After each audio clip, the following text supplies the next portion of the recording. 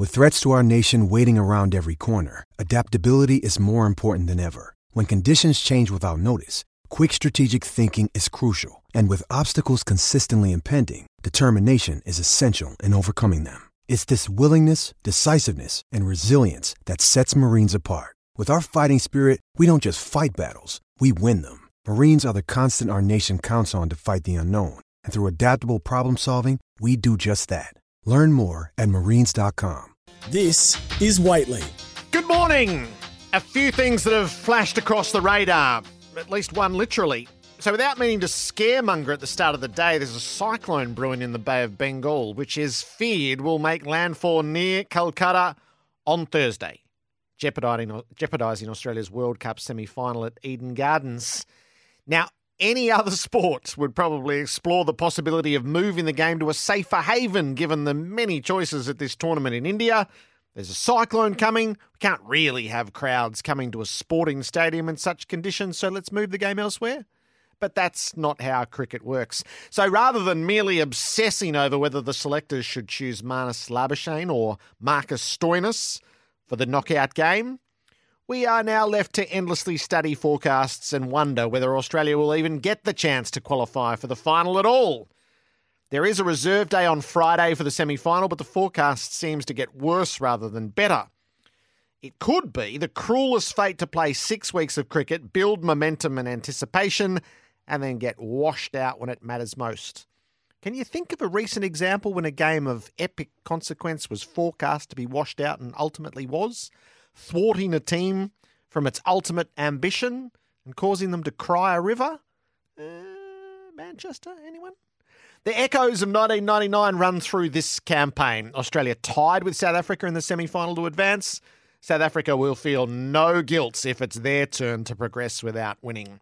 If you are studying the Indian Weather Bureau, do stay in touch. And if you've found the definitive app, you know where to send it. There'll be club cricketers everywhere who have become expert weather watchers through the years.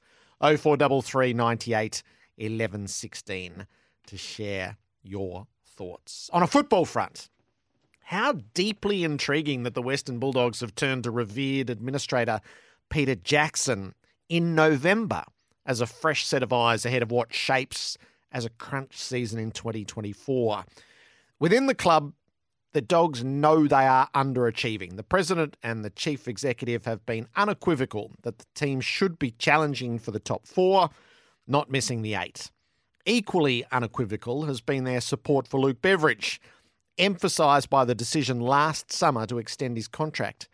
Since their season ended, the internal review has been intense. I think we know just enough on the outside to garner that.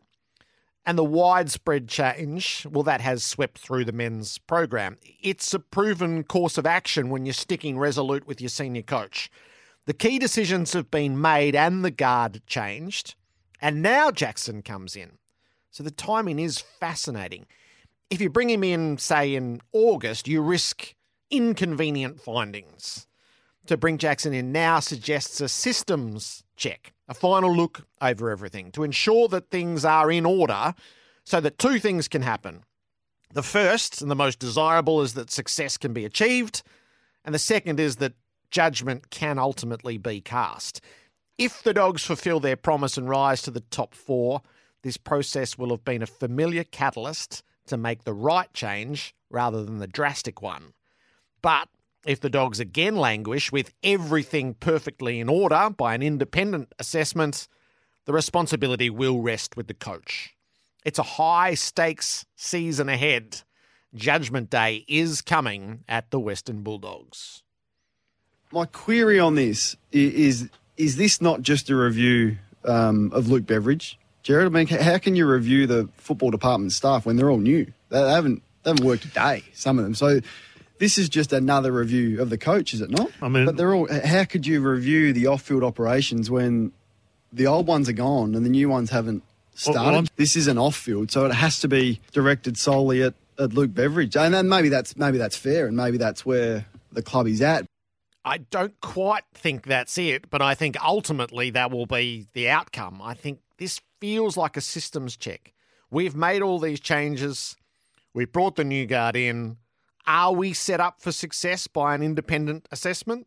And then we'll either be successful or we won't, and we'll know where responsibility lies. High stakes 2024 coming for the Western Bulldogs. 0433 98 11 16 to share your thoughts. 1300 736 736 as we go. Just the last one on my radar. I see in racing that the All-Star Mile has dropped the public vote to select a field. The very gimmick on which the pop-up race was conceived. When this was announced in a blaze of publicity by Racing Victoria those 5 years ago, the two horses it was built for were Winx and the Autumn Sun, and the $5 million pool lured neither. At the price, the race has been a failure. At the price. The quirk of the public vote was to create community campaigns to qualify horses that were ultimately anything but all-stars.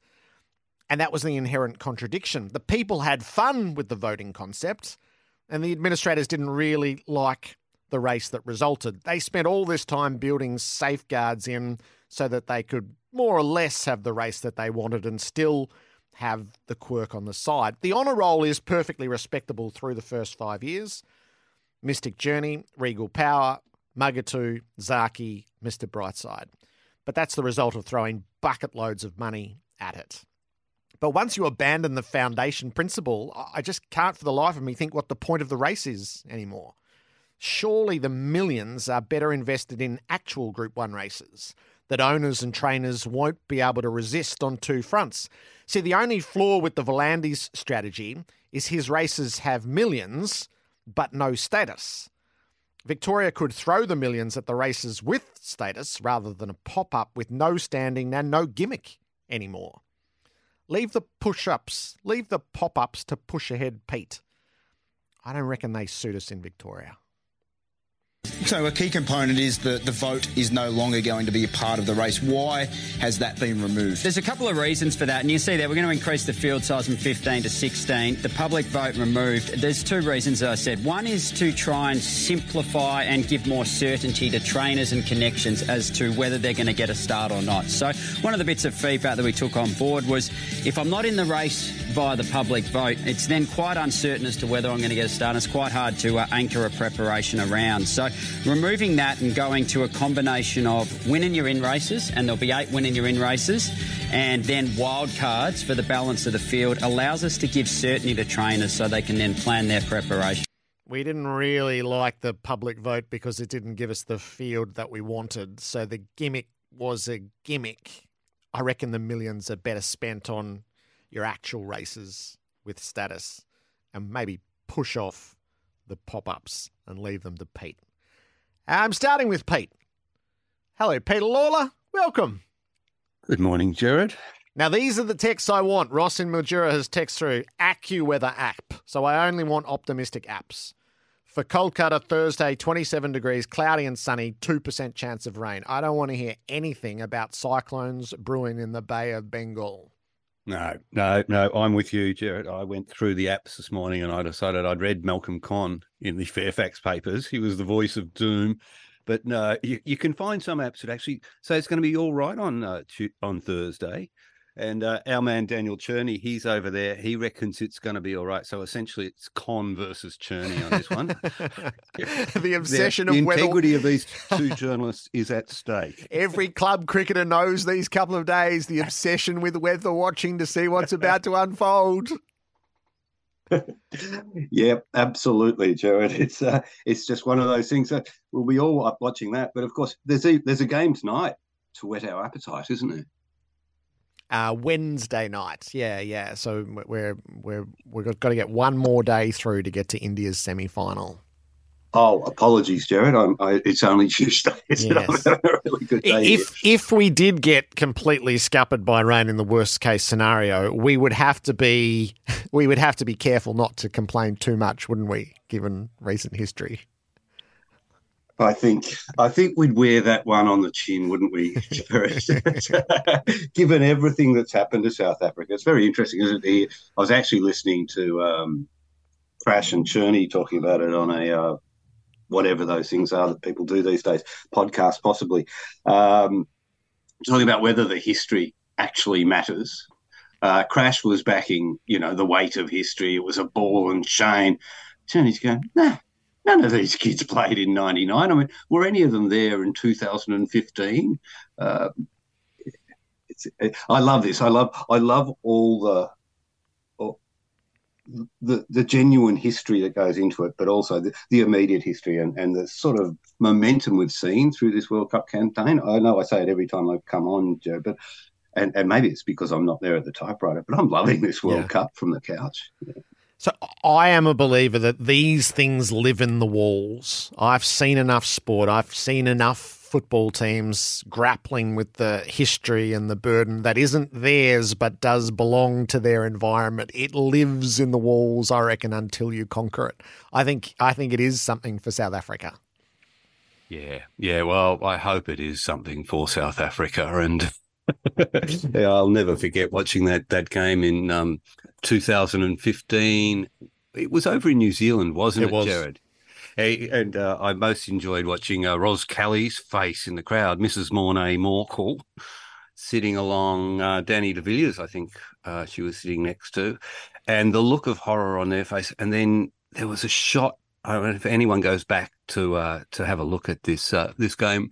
And in fact, have you caught up with this Gold TV that's on that Cricket Australia have got at the moment? It's a constant streaming of old matches. It's only on the Samsung platform at the moment. Right. It's a free TV channel, but it's the complete Cricket Australia archives as a TV channel. Wow. They have, you might have, Jared, I wrote about this 2 weeks ago. They have digitalised every game that's ever been recorded in Australia on the ABC, on 7, on 9, on 10, on God knows what. They've put it all in there. It's an incredible database, and it just runs constantly now.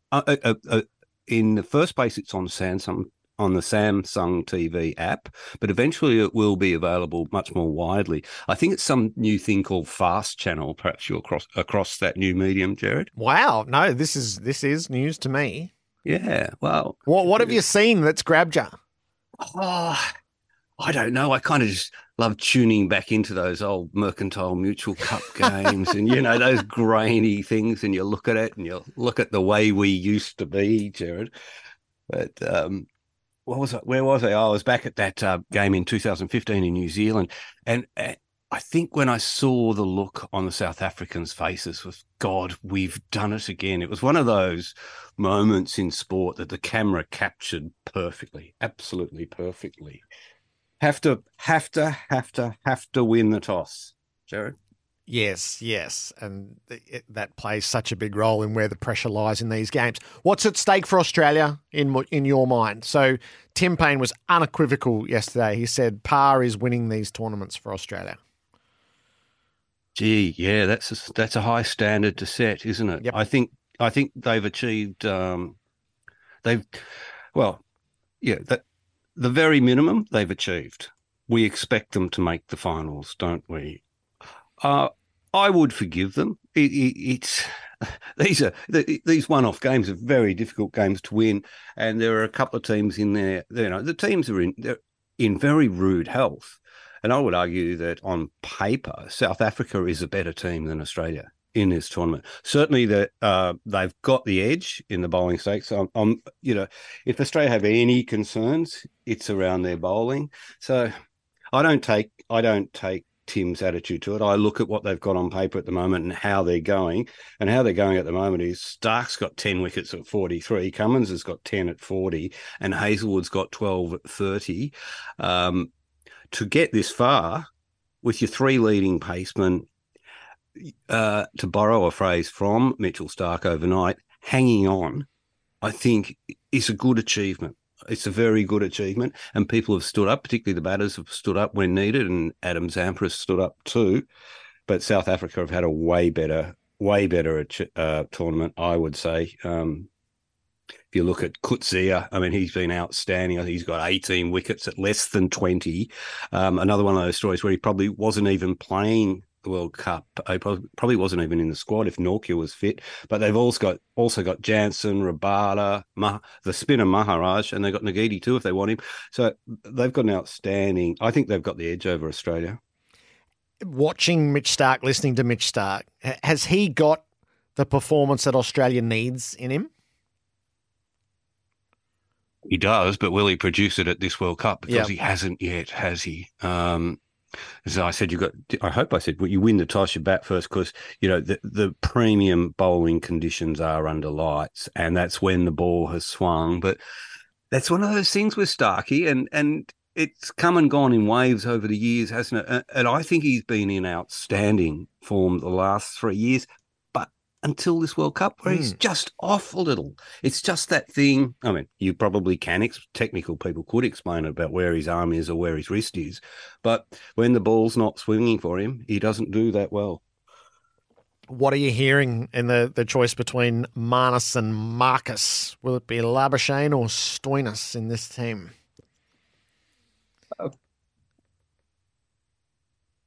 Shane, in the cricket team are the three certainties in life, aren't they, Jared? Could you just start that thought again, Pete? You just dropped out. Sorry, I'm having a technical issue here in this shed. Have you got me now? Yeah, I've got you. Death, taxes, and Marnus Labuschagne somehow finding a way to worm his way into the 11. Yep. They're the three certainties in life at the moment. Everybody seems to be leaning towards Marnus. I think he's done enough to warrant a place with what he's got, but is that what the selectors want? I think he really made a statement with that fielding in the most recent game, but let's not forget that wasn't a one-off.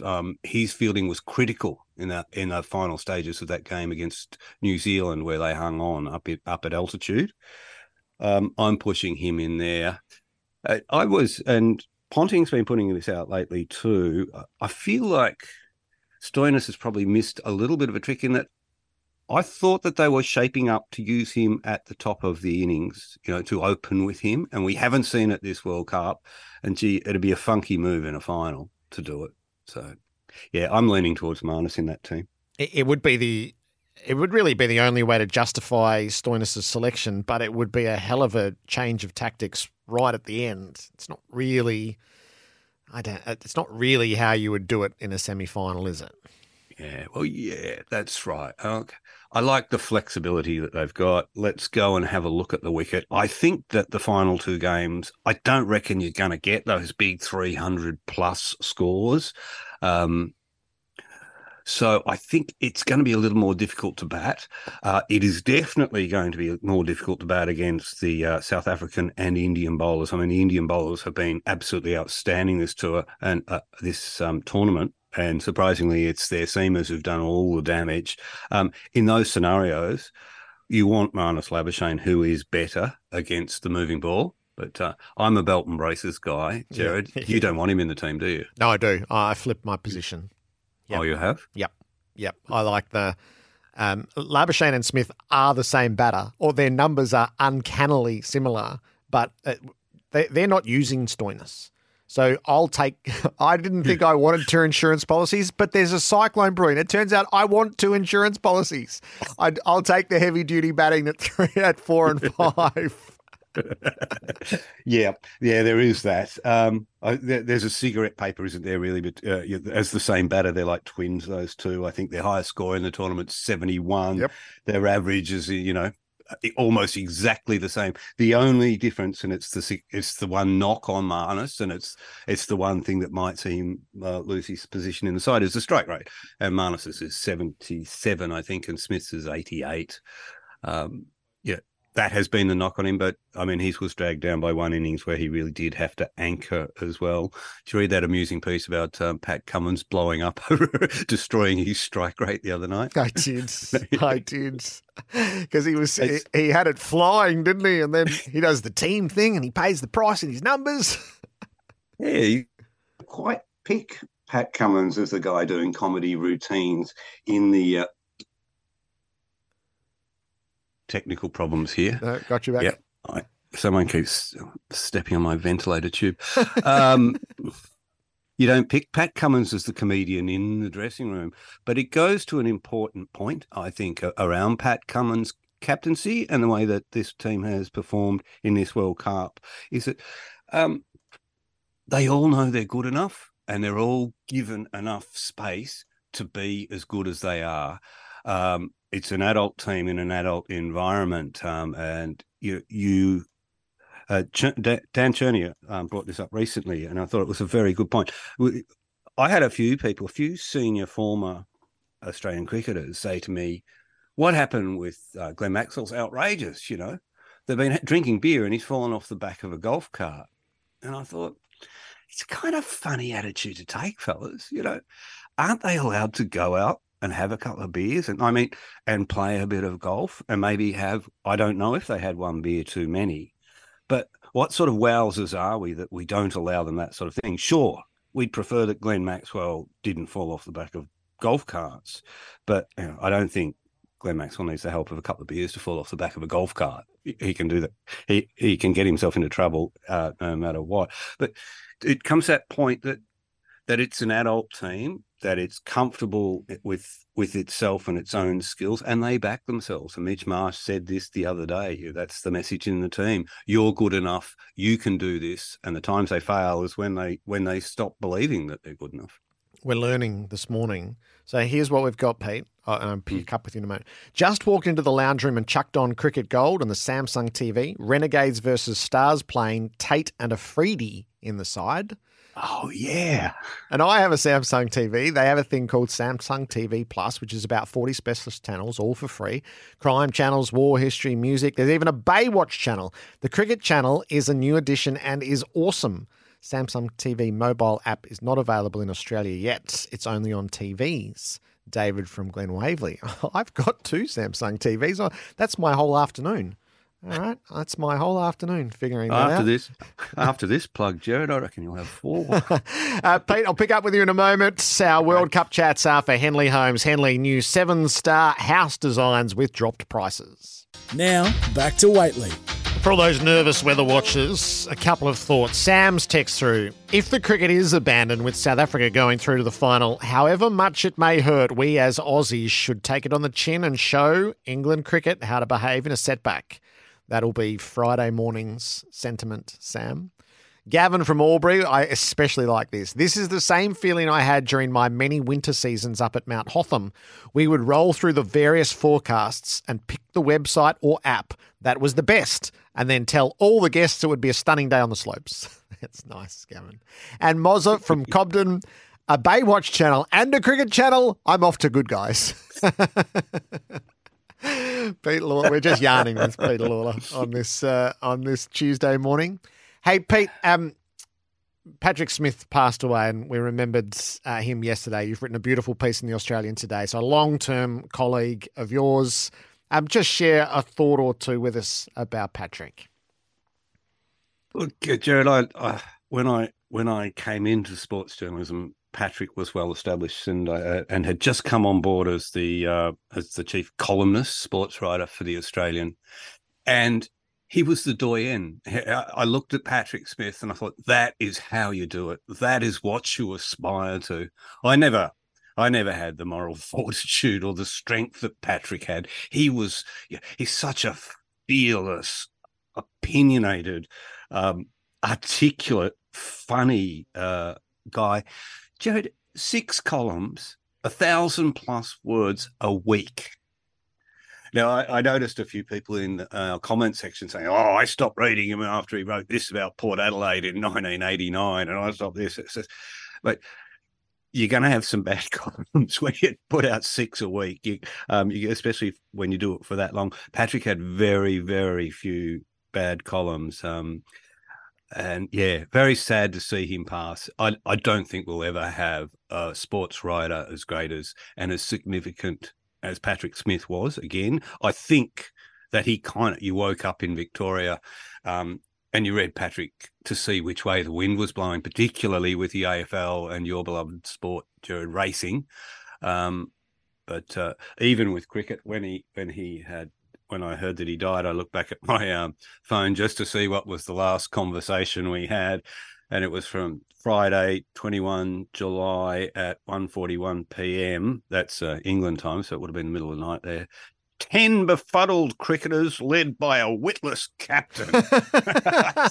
Well said, Patrick. Might that have been Manchester? It might well have been. There was a great story that popped up somewhere about, because Patrick was a fast bowler for Paran, and a demon who may have gone a little bit too far once and actually run through a batsman, I believe. But he got invited to bowl in the nets against India. Have you heard this story before, Jared? No. And he was tearing in and pelting them down. And Patrick tells the story himself. It's a self-deprecating story. It's a batsman who could have been the Indian captain, Sunil Gavaskar, looked at him and said, Patrick, have you got a quick ball? And I think he knew then. I think that's when he went and applied for a cadetship at the Herald Sun, where you started, Jared. Yes. He was a towering figure to all of us young journos, wasn't he? He absolutely was. So he's been well remembered. And Ron Barassi was sent off at the MCG on Friday. I know you would have had an eye there. What moved you in particular from the Barassi state funeral? Lots of things. I thought it was beautifully done. You won't hear me say too many positive things about Eddie Maguire, but I'll say that he did a really good job with this. Well done, Ed. I was outstanding to see Brent Tiger Croswell come out of hiding.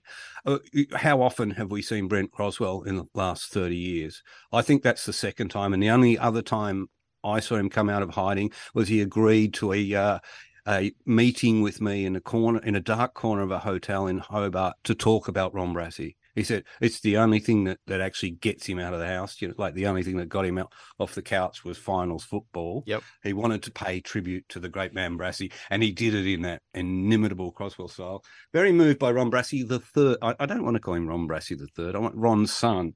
Barassi, there shouldn't be a Ron Barassi the third. It's just a bit too noble. I thought it was a wonderful take on that bit that none of us saw of what it was like to have Ron Barassi as a dad. He said, what did he say? You could imagine, imagine all those chess games, all those tennis games. You never beat Ron. It was so difficult having a dad called Ron Barassi. And that was the question he asked. Have you ever tried to beat Ron Barassi? And I think everybody in that audience, everyone who knew him personally, thought, not even his kids would have got a break. Pete, beautiful. Lovely to chat on this Tuesday. Enjoy these semi-finals. I'll catch up with you shortly.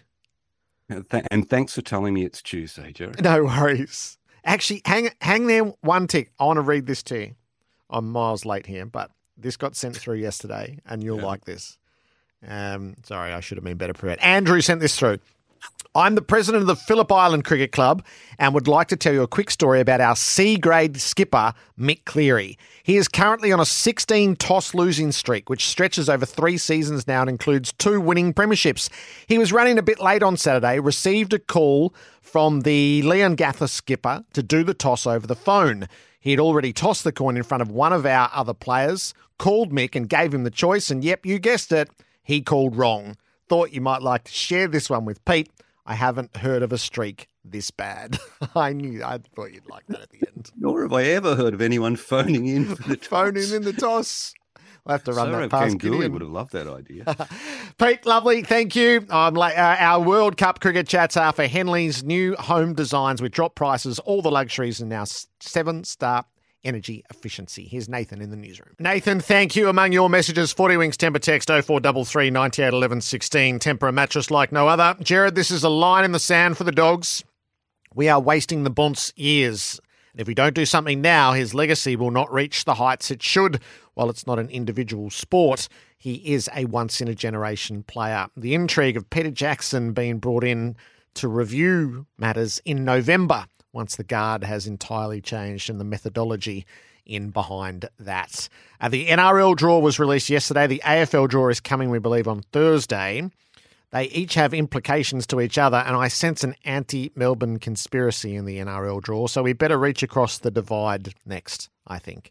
This is Whateley for the all-new Hyundai Kona, imagined to be bold, and Host Plus. Whateley on SEN. Penrith have been the benchmark team of the competition for the last 3 years. Obviously, with Storm, we've won the last 4 premierships, so it's going to be a big build-up. They'll be going over to play in the World Club Challenge, so hopefully if there's ever a good time to get Penrith, it's in round 1 here at Amy Park, a big Friday night game with our home crowd. But there's no doubt that round 1 that round one record will certainly be tested against the Panthers. It is one of the great streaks in Australian sport. Craig Bellamy unbeaten in round one for the duration of his NRL coaching career. This is probably his last season in 2024. So what did the NRL do? They pitted Melbourne Storm against the all-conquering Penrith Panthers. Do you sniff a bit of a Sydney conspiracy there? So let's reach across the divide, shall we, with Andrew Voss. Hello, Vossy. Oh, it's great to be back. What are you trotting out there, Jared? You're just stirring trouble. You're a you-know-what stirrer. So I think the Yep.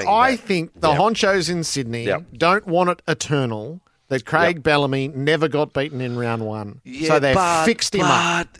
Look, and you know, Jared, I live in the world of statistics. I mean, I am in a room of stats. I am a rugby league stats nerd. That is one statistic. While I hail it to a degree, I don't sort of hang on and say that's one of the greatest ever. Because truth of the matter is, Melbourne did one year lose their first game of the season, but they had a bye in round one. So there is a little caveat with that one, okay? So I'm saying it's not all as it reads exactly. Now, as for the draw, I think Melbourne, of all the clubs, and I have referred to all our listeners on the breakfast show this morning as professors, because you had to be a professor of maths and the way it's worked out, it's a mystery, Jared, that there is so many things that just don't make sense. Why teams play each other twice before, some teams play each other once. Like, that's the basic. Why some teams may have 3 and 4 5-day turnarounds during the season, and that has an impact, and others have none. Why some teams that, Leichhardt Oval, one of the spiritual homes of the West Tigers, it is fated that one of the great days out is a Sunday afternoon game at Leichhardt Oval. Do the Tigers have any Sunday games at Leichhardt Oval next year? None. How does that happen? How do we do this? So I think Melbourne, in terms of being able to lodge complaints, well down the pecking order. Join the queue, Melbourne, if you've got a problem, because there's a few other clubs that have got some issues, let me tell you. When our draw in the AFL is released on Thursday, this will all ricochet here as well. So the two things are intertwined to a small degree. I was fascinated to see March 7 and March 8. So that looks like where the AFL will start its season in Sydney, with first a Giants Collingwood game and a Sydney-Melbourne game. The corresponding NRL fixtures are actually in Newcastle and New Zealand. You haven't got out of the way, have you, for the AFL to land big? Jared, again, you're a conspiracy theorist. That's what you are. You're just trying to cause trouble today. Rugby League has has charted its course for next season, which includes Vegas. You're aware we're going to Vegas, are you? Yes, I 2 games. am. Is Jared Whateley broadcasting there? Have you somehow, being almost a Vegas local there, the number of times you've been there, have you managed to secure a trip there? I don't think so, but I will say this about the draw. I don't think there's ever been as much analysis and breakdown as what I experienced this morning.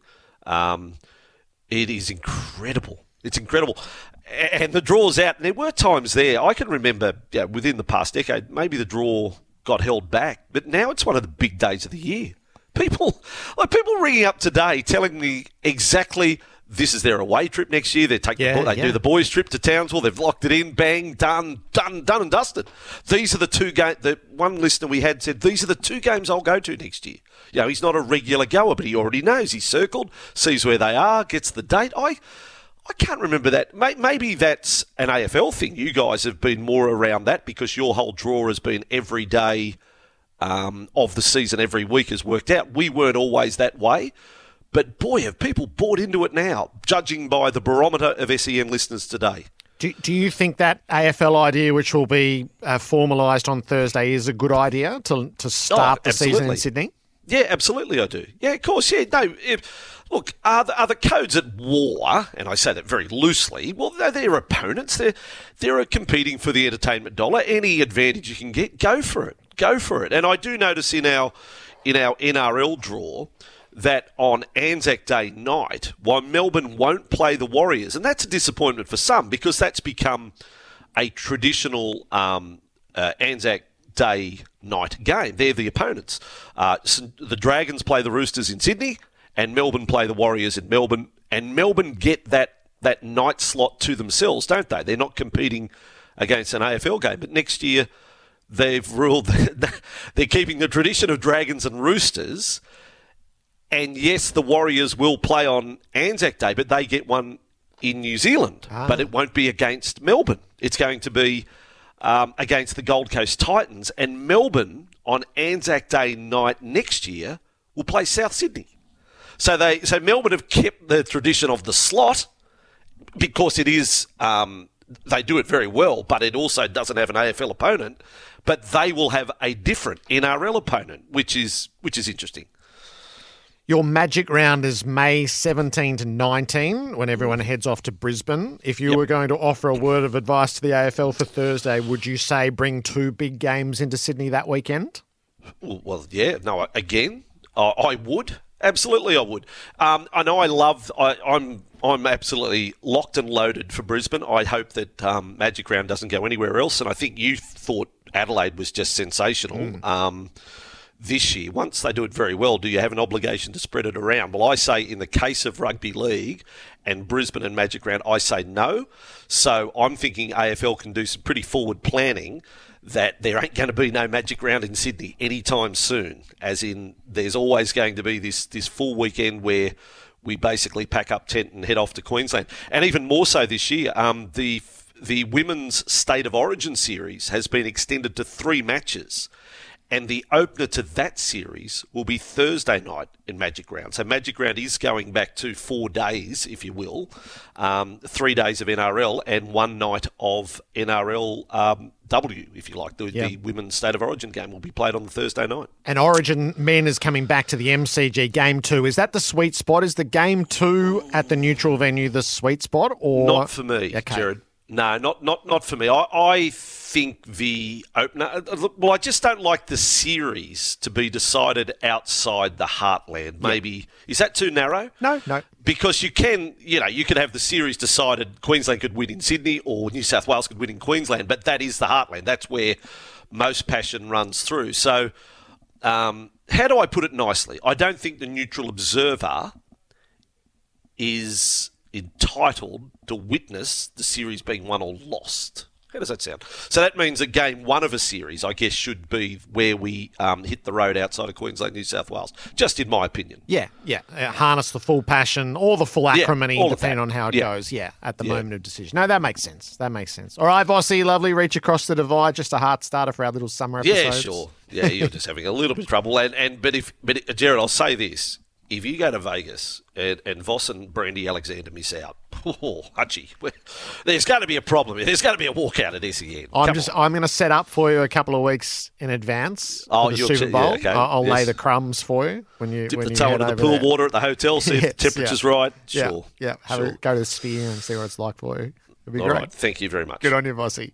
Bye now. Flight Centre's Big Red Sale is on with limited time offers on flights, cruises, holidays and tours. Book now to save big. Now, back to Whateley. That change in the NRL's Anzac fixture in Melbourne is interesting, and Jack in Chirnside Park is not happy about that at all. I've been to the Storm versus Warriors Anzac Day, and it's an absolute farce that they aren't playing that fixture next season. The Anzac ceremony at Amy Park under lights is nothing short of spectacular, not to mention the healthy amount of Essendon and Collingwood supporters attending the game as a double header. They are both in the top 4 and preliminary final sides. It makes zero sense that they aren't putting that game on next season. Hard to fathom, really. So still a game for Melbourne, but the Rabbitohs are now the opponent. The Warriors will host their own game in New Zealand. Jack, thanks for that message. This is Whateley. Peter Lawler has taught us all something today. Bulldog Rays just got home. Channel 1631 on the Samsung TV for Cricket Gold. That's just, what a discovery that's going to be. Oh, there's I can understand watching old footy matches, Jared, but old cricket matches? Oh, no. One of the great discoveries of COVID was old cricket matches are way better than old footy matches to watch, I think. And Fox's minis of the World Series Cup. But if there's more to be had on that front, I'm totally up for that. I thought I'd save our next McCafe coffee catch-up, 30 days, 30 deals, is back at Macca's, with Malcolm Speed for this week for the climax of a World Cup. Malcolm runs our governance portfolio. He is the godfather of sports administrators, and this is particularly timely on a number of fronts. Malcolm, it's great to see you. Great to be here, Jared. Patrick Smith was the scourge of sports administrators, I reckon, from various times. It would have been a frightening place to be in his crosshairs. Did you cross paths with Patrick a bit? Yes, I did, Patrick. And my early days were in basketball with as chairman of the NBL. And Patrick was a big basketball fan, a big Andrew Gaze fan. And he went to every Melbourne Tigers game. And I saw him there, and I knew him from somewhere back in the dark ages. But Patrick and Greg Baum and Martin Blake, they were the basketball writers, and Mike Horan and Steve Howes, they were a good group. And Patrick had a column on the back of the Sunday Age at that stage, the whole of the back page, and he'd snipe. Every article was sniping at someone or other, and there was always a sports administrator, and I got my fair share with the NBL, and there wasn't much you could do about it. You just had to wear it. But I had a chance to get even. I was asked to speak at a Vic Sport lunch for 200 sports administrators, and I decided I would speak in defence of the sports administrator. So I had all these statistics about how great Australian sport was and how we're overachieving, and 50% of our first-choice athletes played AFL football and didn't even compete on the international stage and whatever. And I focused it on, when I wrote it, I started by saying, we're going to focus on a journalist here. We won't know him, but I'll call him Psychiatric Patrick. and it was a clear broadside back at Patrick. And every now and then in the speech I'd say, and what do you think about that, Psychiatric Patrick? And so I wrote it. I was all set to go. I woke up the morning of the speech. I read it again and I thought, I'm not sure that Psychiatric Patrick's going to work with Patrick, so it became Unhappy Patrick. And I delivered the speech. Patrick heard about it. He was unhappy to be called Unhappy Patrick, but at least I didn't get sued, Jared. And he was a legend. He was fantastic. He got right to the heart of the issue, and he terrorised sports administrators. But you need a thick skin to be a sports administrator, and part of developing the thick skin was living through Patrick's diatribes on the back page of the Sunday Age. It was a hazing from Patrick Smith. Yes. So I thought we would deliberately choose today is the form of cricket that has been that is least sure of itself is 50-over cricket and its place. And yet the World Cup, I think, still stands as a beacon. I think it's still the pinnacle tournament. I'm so curious, as you've watched the phases of evolution in the forms of cricket, how's this World Cup been, do you think? This World Cup has been very good. I as Chief Executive of the ICC or Cricket Australia, I lived through the 99 World Cup. I was at Edgbaston for that match there, the most amazing cricket match I've ever seen. I was down in the rooms immediately after the match there, and there was shock. The Australian team was shocked. It was such a vibrant, unexpected, exciting win. It was an amazing experience to be down there. 2003 in South Africa is the first one I was responsible for. That was an unmitigated disaster from start to finish. And you judge a World Cup as an administrator on the quality of the competition, on whether you are able to deliver your contractual obligations. And that was the first World Cup under a new media rights deal. It was about $150 million worth. We'd been paid $150 million to run it. At the end of it, a broadcaster, which was a News Limited affiliate, sued ICC for $55 million US. Because there'd been all sorts of issues. England had refused to play in Zimbabwe because of a half-baked death threat. New Zealand had refused to play in Kenya. There was lots of ambush marketing from India with Pepsi and the Indian players. Everything that Shane Warne was, this didn't result in any damages, but Shane Warne, as we know, was sent home with his doping violation. Jonty Rhodes, the premier fieldsman in the event, didn't play at all. South Africa bombed out earlier, then England bombed out. It was saved to an extent by the Australia-India final and Ricky Ponting's outstanding 140. So we settled the $55 million for $7 million, but it was still, from me, it was one of those events where I was very pleased it was over. Yep.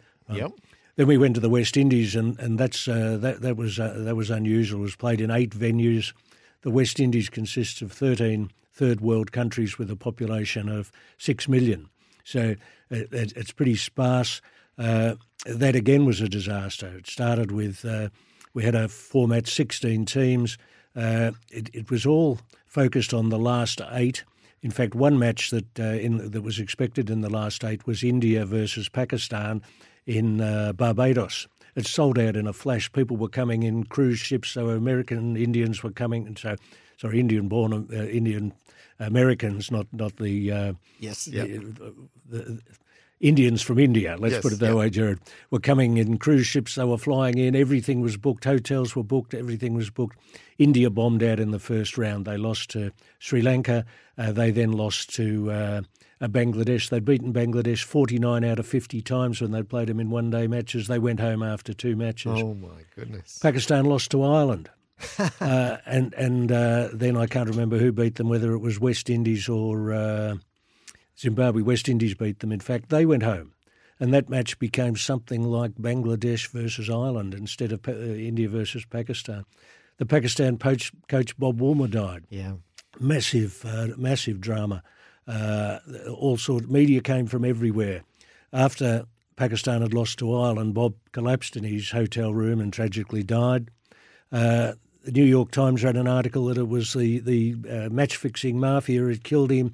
Another article had him dying from being poisoned with snake venom. It was amazing. They came from everywhere. There were pushes to cancel the World Cup because Bob had died so tragically. And that was all in the first week. Wow. Then West Indies bombed out. England bombed out. And we limped through the last 8.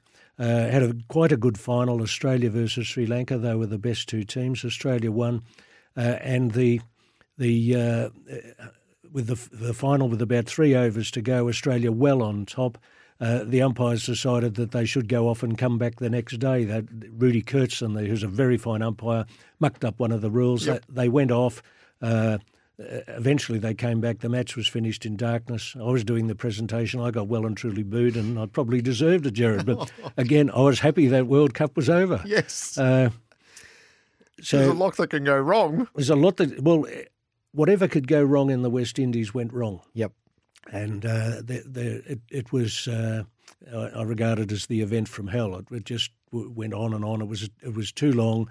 Once England bombed out there, journalists criticised the event. The West Indies, it was being criticised left, right and centre. There were very few good feet. It was supposed to be a good news story. Cricket goes to the West Indies. Yep. 8 venues built in strange circumstances. These venues had popped up, but it turned out to be an unmitigated disaster. So just before we leave that one, in the Bob Woolmer circumstance, what was the information flow to you like as the conspiracy theories not only swirled but got published? Information flow was pretty good from the police. Yep. The police were all over it but made a mess of it in the end. A year later there was an inquest that went for a month, and there were all sorts of the police just made a mess of that. The autopsy that had been poorly performed. It's just from start to finish, it was poorly handled. Information flow was good. I was in Jamaica at the time where it happened, so I was right in the mix of it. So did you ever have cause to fear that he had been murdered, or did you have information right from the start that that's not what that was? The police were suspicious, and I remember sitting through a bizarre circumstance there where the Pakistan team, they were very upset at Bob's passing, as you would imagine, and they were required to undergo DNA testing for exclusion purposes before they were allowed to leave Jamaica. And one of the players, I can't remember who it was, but a hard-bitten one of their older batsmen who's a terrific player, if I saw the list of names I'd remember it, he refused to do the DNA test. He wasn't a suspect. This was insulting. And there was serious drama between Pakistan and the police. I was at the meeting where they were asking them to do it. It was highly unusual. Nobody knew quite what had happened, but as it unpacked, it became increasingly clear Bob had serious health issues. And the way he'd been found in his hotel room, he was collapsed in the toilet of the bathroom. There was no way anyone could have got into the room without disturbing his body, or got out of the room without disturbing his body. But despite that, there was all this confusion drama about it. Journalists came from everywhere. I've never seen anything like it. We had a press conference there in Jamaica where a press room was absolutely packed with journalists from places we'd never seen before, we'd never heard of them before. It was huge drama. Yeah. And that's the sort of thing that throws a World Cup off its axis, as well as losing your most popular teams, the teams that are going to generate the media coverage. And bear in mind, West Indies is a very difficult time zone to broadcast from, so you're broadcasting to most places in the middle of the night. You lose your best pulling teams, and the broadcasters, the sponsors, everyone's very unhappy about it. So the biggest problems this World Cup has had is it was organised in a manner which precluded travelling fans, which has been one of the great pities. It looks like it's been staged in India, by India, for India, and that's not quite the spirit of the World Cup. Not quite, but I'm not surprised to see some relatively empty venues for World Cup matches. That always happens. There are matches that aren't popular. What we've seen in India, though, is I think as they've gone around to the different cities, we've seen different aspects of India, different pitches, different climate, and lots of Indians turning up to support one or other of the teams. Lots of Indians wearing Australian shirts, I might add. I'm not sure where they're buying them. I suspect they're out in the bazaars and they're not authorised merchandise, but there are lots of Indians wearing them. So has it enshrined the World Cup's place in cricket, or does that remain vulnerable? Evidently, that's the source of much discussion behind closed doors and in the immediate aftermath for administrators around the world. Jared, I think it has. I'm not sure it's enshrined it, but it's certainly boosted its role in the cricket ecosystem. And if we go back, if we take a long-term view of cricket, going back 100 years, cricket invented for 150 years, cricket invented for betting, the development of the 5-day game, the development of Test cricket, some one-day formats, one-day cricket emerging in the 70s, the World Cup being played in the 70s, and World Series cricket promoting it, that sort of thing. When I started in 1997, the dogma at the time was one-day cricket was cannibalising Test cricket. And Mike Coward, who's a very fine writer, he wrote that often. He was very concerned about that. And there was a good balance there over those years between one-day cricket, particularly the World Cup, and Test cricket. And if we go back into from the 90s onwards, there were good series in Australia here, and the feature of one-day cricket is you only get one game in your city. So if you live in Adelaide, you get one game, usually recently on Australia Day. If you live in Perth, you get one game. If you live in Brisbane, you get one game. So if you want to see one-day cricket, that's when you go. It worked well for the broadcasters. So 2020 emerges in 2008. The IPL comes along at that stage. There's lots of interest in the IPL and lots of dollars in the IPL. Huge Indian investors there, and this now we see the development of franchise cricket with the same people owning their franchises, and lots of interest in 2020 cricket. Players, so we hear of players who are going to opt out of the regular schedule, playing for their country and go on the IPL circuit. Now, that may happen. And if you look at that cricket over that period, there have been lots of dramas, lots of different issues that have occurred there.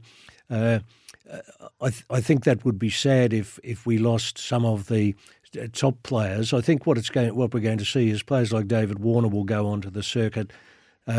Tim David is an interesting example of a young player who's never really played much of the established series, but schedule. He became a 2020 sensation, but he seems to have gone off the boil a bit. We look at Cameron Green, I got the sports mixed up. Cameron Green, Marcus Stoinis, perhaps their 2020 shares have gone down a bit as a result of this World Cup. Glenn Maxwell, his price will have boomed enormously over playing in the 50-over game for the 20-over game.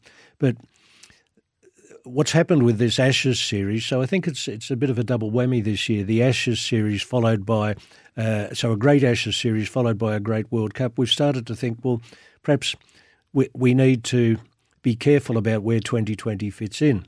The administrators have done two things. They've said for future franchise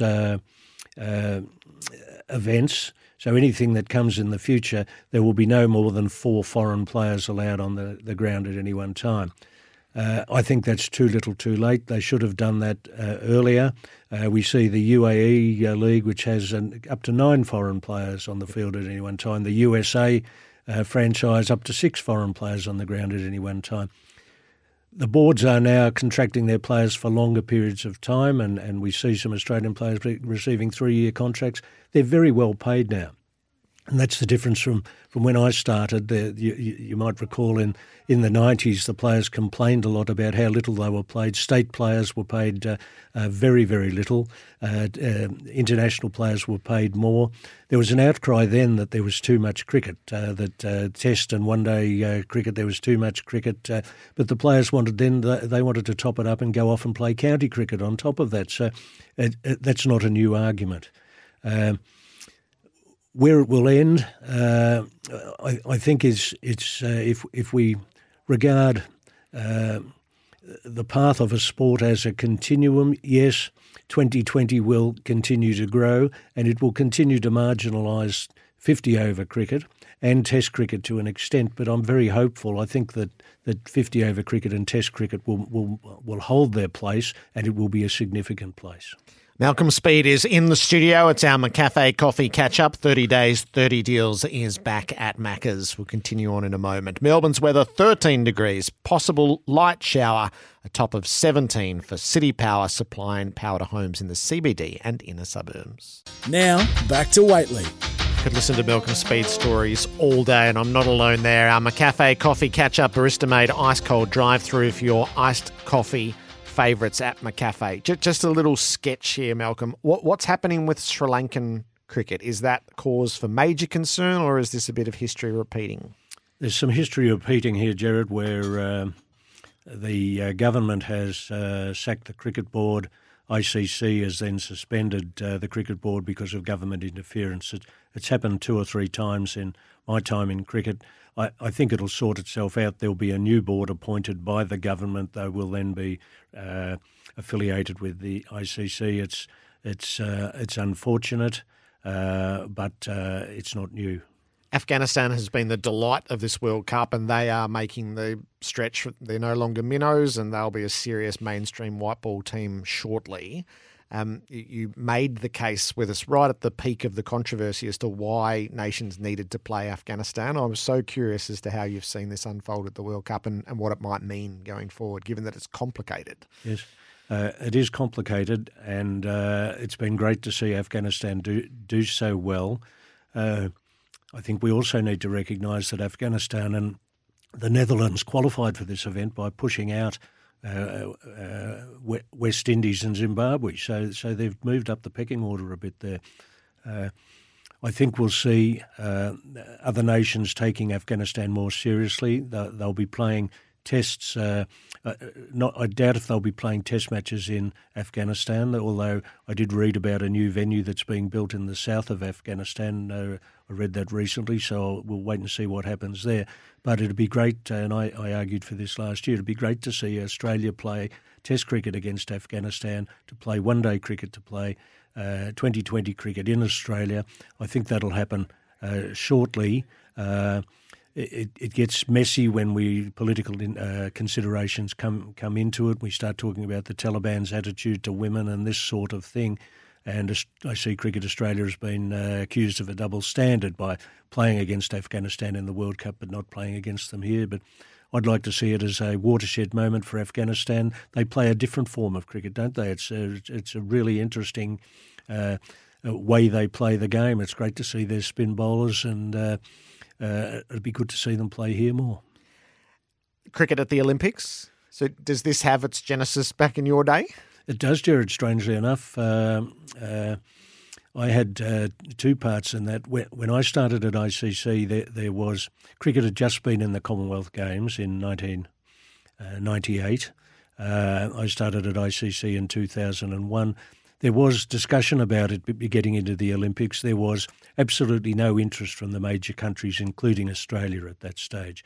I took the first step where cricket had to be recognised by the General Assembly of International Sporting Federations. Cricket hadn't been recognised, so I went to a meeting in Geneva. I remember on one side I had it was in alphabetical order, so cheerleading was on one side, it was a sport, and croquet was on the other side, it was a sport.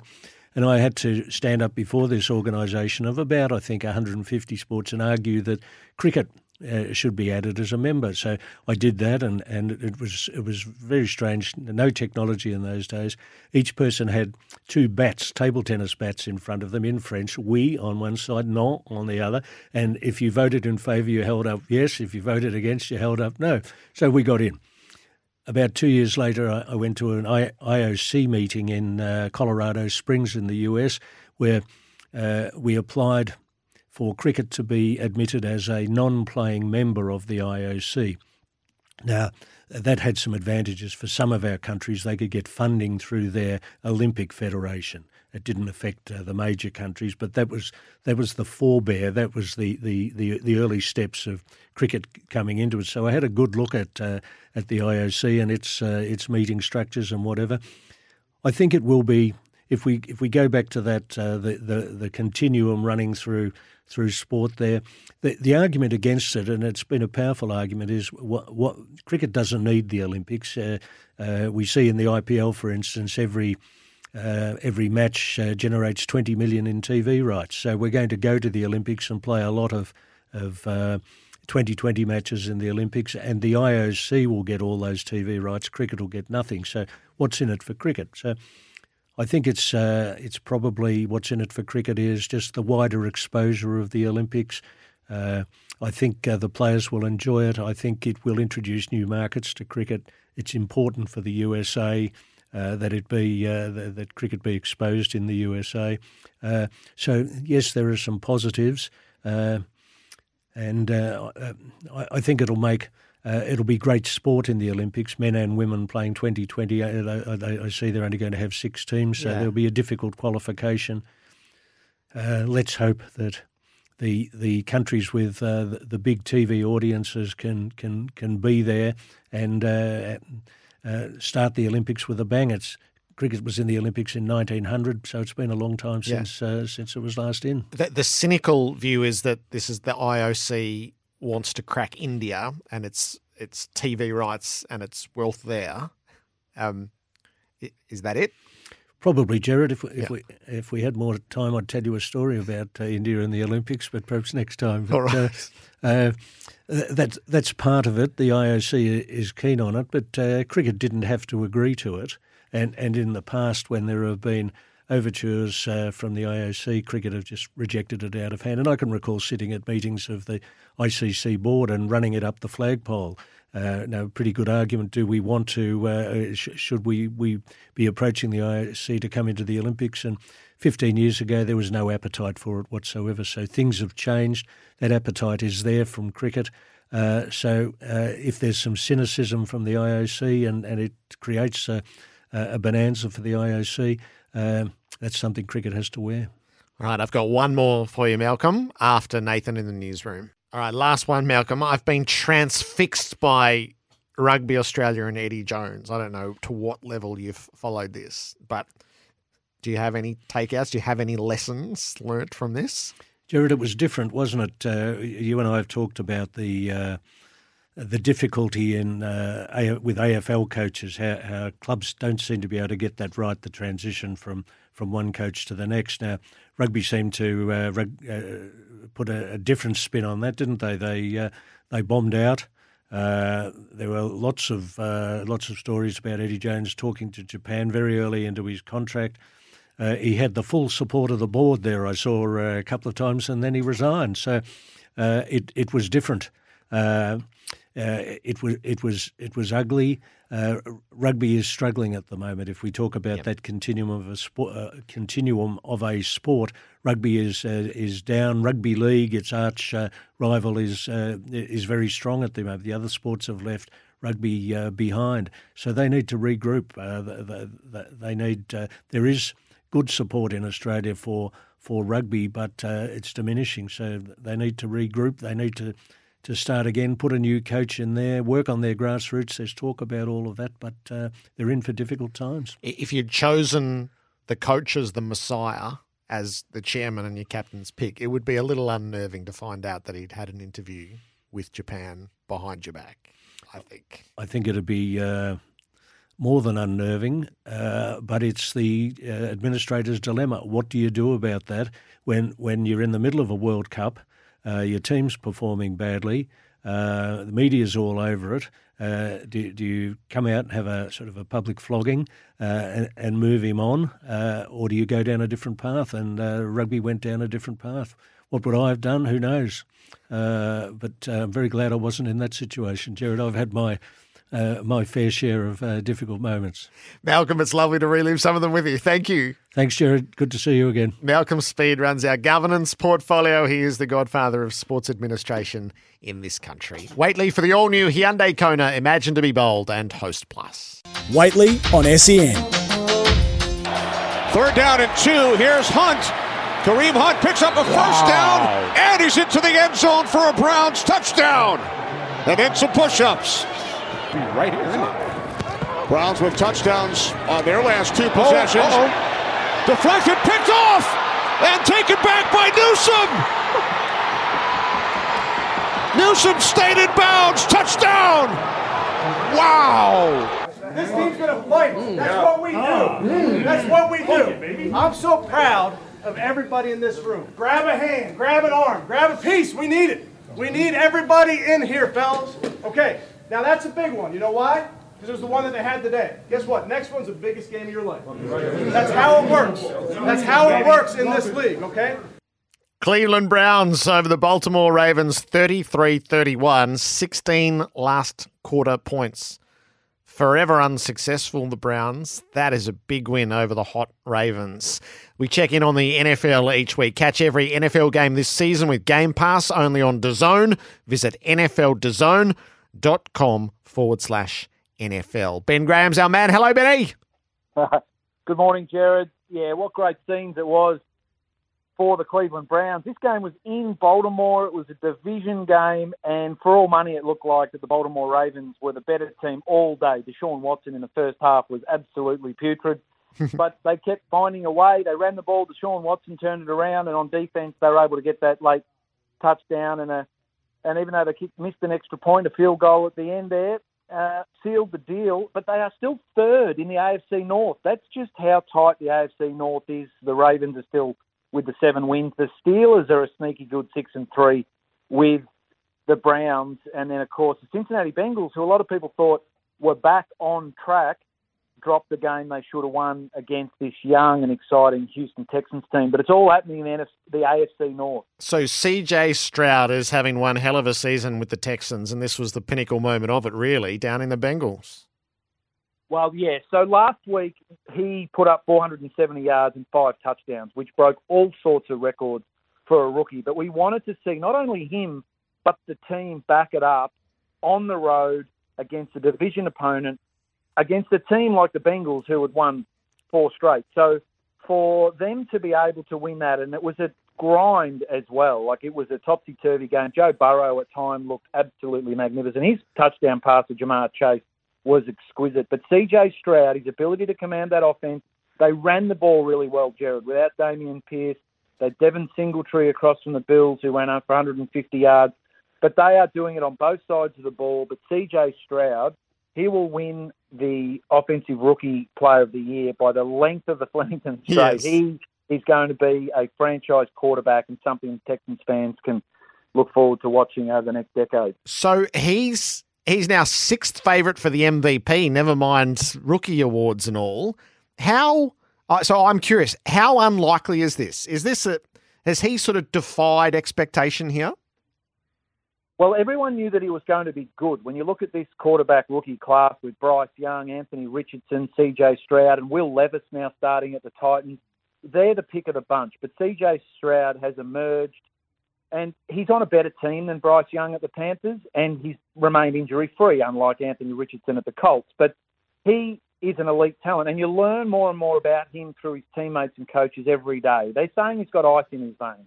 The way he's able to get the group together in the locker room, calm them down when they need to be, get a lift out of teammates on both sides of the ball.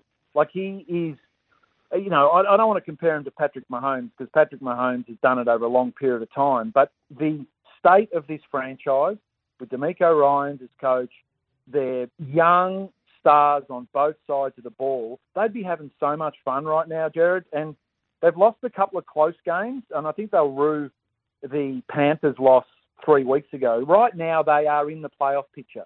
So, yes, DJ Stroud may get an MVP vote, and he will be in that conversation for many years to come. I think maybe a little before their time, but right now they'll be thinking playoffs. That's why they need to ensure that it is a 1 week at a time approach for the Texans, because they've got a relatively easy schedule. Cardinals, Broncos, Jets, Titans, and Colts to finish. So there's no reason why they shouldn't make it with their schedule, but they'll drop out of the playoff picture if the Bills get over the Broncos today. Pick 2 in the draft, and it's happening in such a hurry. Bill Belichick is increasingly fascinating as to whether the legendary coach of the Patriots is under pressure, to what degree. The contract extension we learned about in season, in what I've been listening to, starting to float the possibility of maybe a mutual parting at the end of the year. Here was Belichick after the loss to the Colts in one of the international games. All right. It was, obviously a disappointing game.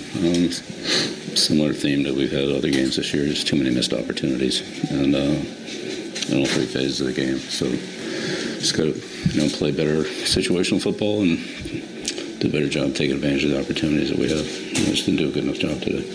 What's your read of the unrest around Bill Belichick?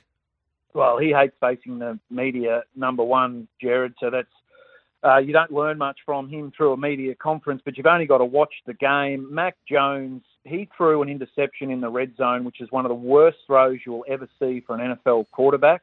And for Bill Belichick to make the decision to bench Mac Jones with 1:44 to go in the game with no timeouts, down by 4, needing a touchdown to win, benches Mac Jones and expects Bailey Zappi to come onto the field like a closer in baseball to win them that game. I think he wanted to see what both quarterbacks could do. I don't think we'll see Mac Jones again. There was vision on the sideline of Bill O'Brien, the offensive coordinator, ripping Mac Jones a new one. I think that's a sense of the frustration that they're feeling on the sideline. Bill's obviously got to keep it together in a press conference, but I think Bill's determined to blow it up. Yeah, right. Just try everything. They're having a losing season. I think they'll find a way to get the number 1 pick in the draft and potentially to pick up Caleb Williams. But and whether Bill Belichick's the man to take the team forward or not, we can discuss that at length about his contract and whether it is or it isn't. But it's a mess, Jared. It's a mess. They have 9 losses, I think 9 losses, which is more than about 4 losses more than any other team in the AFC. Like, it's a horrible situation that they're going through. Blow it up, I say, Bill. Start again. Mark wants to know, and I've been a holdout on the Lions. They're 7-2, 41-38 over the Chargers. How good are the Detroit Lions? Oh, Jared, I love the Lions. I really do. They're a team right now that isn't suffering too much adversity like other teams. Jared Goff's a solid quarterback. They've got a great running game in Dave Montgomery and Jahmyr Gibbs. Amon-Ra St. Brown at wide receivers is fast becoming my favourite receiver. And their defence are a defensively minded, coached football team. We do locks and long shots on NFL Armchair Experts, and my long shot is that the Detroit Lions win the Super Bowl because they have got all the pieces of the puzzle. They've still got a long way to go. The Minnesota Vikings in their division have won 5 in a row. They've got to come out of their division first, but with a relatively easy schedule. If they can hold it all together and avoid those blowout losses like they did in Baltimore 3 weeks ago, I like the Lions. I'm excited for them. Broncos, Bills today. Are you on the flag football beat? I am, yes. So it's the second year that we've had the NFL flag tournament up here on the Gold Coast, and next week it's embarking on its journey in New Zealand. It's a fantastic tournament, Jared. It's 12 months that it's been going. It's in a lot of schools up here in Queensland and New South Wales, but we have representation now from schools all over Australia, Northern Territory, Victoria, South Australia. So it is now a state-based competition, and the winning school here goes to Orlando, Florida, to the Pro Bowl, as they did last year to Vegas. But it is you can feel the vibe, Jared, at grassroots level, and it's because the Olympics have now included it in LA 24. So the young athletes that are playing flag football now have got something to aim for and potentially represent their country. It's just fantastic. And the talent on show is something to behold. And it's just it's a great to be involved with. Yeah, what a motivator with a run to the Olympics, to learn the sport, to engage with it, to grow the base, and then to see what Australia might come up with to qualify for an Olympics.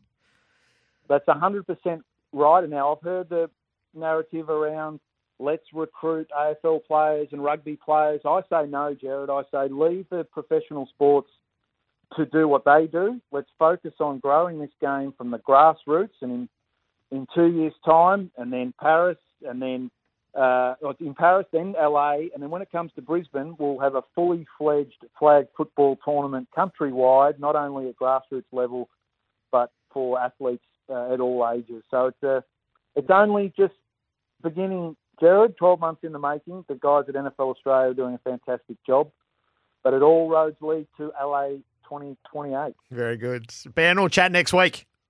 Thanks, Jared. Ben Graham with a look at the NFL Week 10 results and a game still to come today, the Broncos at Bills. Lots of messages, 0433 98 11 16, 40 Winks, Temper Text, Temper, a mattress like no other. I'll share those with you. We're going to talk the AFLW final series and the upheaval that was caused. Sarah Ollie coming up. Now, back to Whateley. In among your messages after Malcolm Speed told the story of the 2007 World Cup, I ended up working in a hotel in St Kitts for 5 months before the games started in 2007. It was an incredible experience, but the organisation pre-event was so relaxed. I was sitting in the centre of the pitch 3 weeks before the event started with a groundsman who was a Bob Marley-like figure and not really understanding what was coming with Aussies and South Africa. The stories he told of Viv Richards and the Ireland rivalries was fascinating. Now, back to Whateley. Total upheaval in the AFLW final series with the first week, the lower-ranked qualifying finalists defeating 1 and 2. So Brisbane over Adelaide and then North Melbourne stunningly over Melbourne. It's caused the AFL just to reiterate how things work from here. So the new seedings are North Melbourne 1 and Brisbane Lions 2, and that's relevant for who hosts the grand final. Adelaide is 3 and Melbourne is 4. So North Melbourne's prelim is for hosting rights of the grand final for them. Should they lose and Brisbane win, then it's in Brisbane.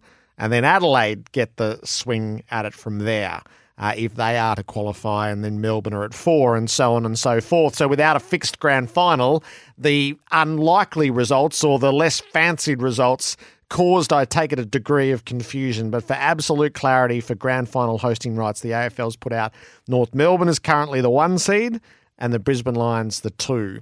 So it's North's grand final to host if they can win their prelim. Our AFLW segment for MEGT, helping women kick their career goals in the trade industry. This is the moment that had been years in the making for the Kangaroos, and what to make of the reigning Premier Melbourne and their suddenly complete inability to score. It's a result that flips things on their head. Expectations around who can make it, who can win it. Discount North Melbourne at your peril. Yeah, it's really disappointing. The scoreline today, I mean, I think there was about 5,500 people here, so it was a good chance to showcase where we're at as a team. And that will sting. That will sting for a little while, and we'll certainly use that as fuel to get ourselves back on track, get ourselves in form, and be ready to go in a week's time. Mick Stanier, the Demons coach there. Our guide is Sarah Ollie from afl.com.au. Hello to you, Sarah.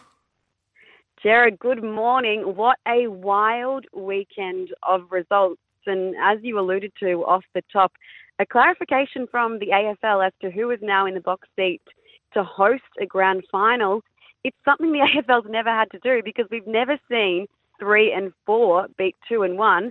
And on top of that, you have the Swans in 8th coming up against the Suns and rolling them in 5th. So it was an incredible weekend of results and a real statement win from the Kangaroos in more ways than one, because we've been speaking ad nauseum all season about their inability to beat one of the big three.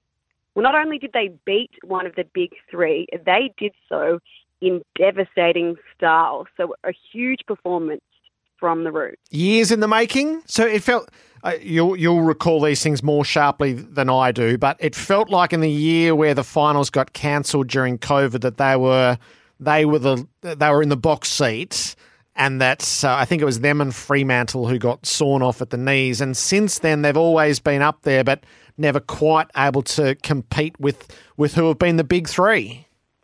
So they have beaten the D's once before, but I think that win, the space between the two, Jared, was something like 1,700 days. So your memory serves you absolutely correct. And after the game, Darren Crocker said, it's not about getting the mental monkey off the back. I think it is so, because this is a statement win. And you talk about the D's and their inability to score. I believe that's real, because they've been the scoring juggernaut all year until the last 2 weeks. In fact, since halftime against Brisbane last week, Jared, they have scored 1 goal. 1 goal in 6 quarters. So something is surely up when it comes to Melbourne. All right. Well, so what are the theories? Because I did see a conspiracy theory yesterday come through on the text that COVID has run through Melbourne. Yes. What are the prevailing theories at the moment as to how a team that has had no trouble scoring for a long time has suddenly dried up when it really matters? So I have spoken to Melbourne this morning, and they want to play down that theory, but there has been illness in the camp over the last 2 weeks. That might go some way in explaining part of their inability to score, but I think you've also got to give credit to the two teams they've come up against. The Lions and the Roos had ballistic pressure from go to woe, and that's something that not many sides can do. Having said that, Melbourne had no trouble scoring from rounds 1 to round 8, really, or round 9, I should say. So I just wonder if perhaps teams and the better teams are figuring them out, and perhaps the D's did peak too early, because halfway through the season it looks like they were surety to play in the grand final. It's going to be the long way round should they get there again. But 1 goal from the last 6 quarters, that is not the profile of a premiership side. No, it does not make any sense right now. What did make sense? So the Lions over the Crows, because of the venue and the finishing positions, could have been cast as an upset, but it's the head-to-head record that was the tell here, wasn't it, Sarah? The Lions now have an 8-3 winning ledger over the Crows. And that just doesn't sound right to many people, because you think about these two teams, they played off in the inaugural grand final. They've actually played off in 2 grand finals, and they've won 1 each. But when it comes to the overall record, this is now a commanding win for Craig Starcevich at 8-3. And really, if you look at the stat sheet, you'd think they had no right to win, because Adelaide were dominant across the ground in pretty much every facet except the one that counts, and that is on the scoreboard. And I think that sums the Lions up. They play the big moments really well, and to do it at Norwood Oval, which is an absolute fortress for the Crows, is just another massive tick for this Lions side, who each year gets pillaged when it comes to expansion and clubs taking some of their best players, but they just find a new player, a new breed of player, and a new way to win. And now they are through to a home preliminary final and win away from another grand final. So big props to them. Having said that, though, we have to remember the Crows, they've lost to just one team this year, and that is the Lions. And it's been by less than a goal when it comes to the combined points, just a total of 5 points this year. So I don't think the Crows have lost any friends. I saw Ebony Marinoff yesterday speak, and she said, I think we may have played a bit of a boring style of football. I'm not so sure if that was it, but they get another chance this weekend. And in something really peculiar, we're going to see the minor premiers come up against the team that finished 8th. So this is going to be, on paper, a pretty easy matchup for the Crows, who will face the Swans. We actually haven't seen this matchup yet, so a really big test for Scott Gowan's side. So Sydney, they were great scenes after they'd won, and 8th beats 5th, and we know the backstory. Didn't win a game in their inaugural season, and here they are. So I had 2 thoughts yesterday. The first was Scott Gowan's coaching. It never made any sense why he got tipped out of North Melbourne in the COVID era, and he, with the fresh platform, is just showing what a good coach he is. And I just want to be clear about this, not necessarily a measure of the best player, but it feels to me like Chloe Molloy's the biggest star in the game now. Well, if you ask Scott Gowans, she is the most talented player in the AFLW, and that is something that he has thought since, I guess, Chloe first took his breath away on the field. Because you're right, if you look at the stats for Chloe, they don't really tell the tale. She is a moments player, a clutch player. And once again, her 3-goal performance really was one of the difference makers in this match against the Suns. She really senses a moment and seizes the moment. And I love that vision of her after kicking a goal. She said that as she was lining up, she heard someone from the crowd go, 2, 4, 6, 8, you can't kick straight. And she puts it straight through the middle, Jared, and she just goes back to the crowd and she just gestures 2, 4, 6, 8 and just gives it to them. So she's not afraid to let her footy and a few other things do the talking. But you're right. When it comes to someone who rises to the occasion, I feel like we're always talking about Chloe Molloy. She is an absolute star. And one of the reasons the Swans have gone from being winless in their inaugural season to not just playing finals, but winning a final in year 2. It's incredible. And Geelong's win over Essendon was set up early. Just total domination, really, in the first half. How did you see the Cats? I love this from the Cats because this time last year against the Roos, they kicked 1 goal 8. They just could not get their kicking boots on. And from the word go, they were on. You sensed it actually from the first passage of play. Georgie Prespakis with the clearance. She finds a teammate who finds Ash Maloney. And in 20 seconds, I think it was, they're on the board. So they came out with a real intensity.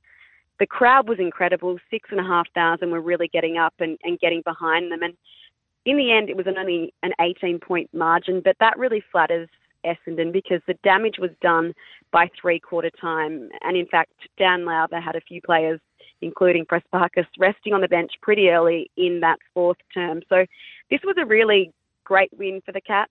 They're going to probably find it a little bit tough next week, but I loved what I saw from players like Ash Maloney, who in her first season of AFLW was best on ground. She's from Tipperary, was only signed in March, so this is her first season of AFLW and just another one of these Irish imports that continues to star. The only downside for the Cats, Jared, is that Chloe Shear, she's got an injured collarbone. Now, fears have been allayed because they thought that it was broken. It's just a hairline fracture. So she won't feature this weekend, but should the Cats progress further into the finals, she is a sneaky chance to come back in. And props to Essendon. This was their first finals hit out in their second season of AFLW.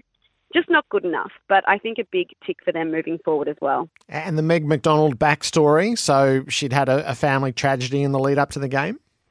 Yeah, her father passed away quite suddenly, and she didn't really want to speak too much about it, but I just thought what a great effort in a really trying week to captain her side into that final and into another one. And she played on Bonnie Toogood, and they had a great battle throughout the day. So condolences to the McDonald family. Okay, so the semi-finals, so Melbourne and Geelong, what risk the indignity of the women joining the men as straight sets? Exits from final series? It's a big risk.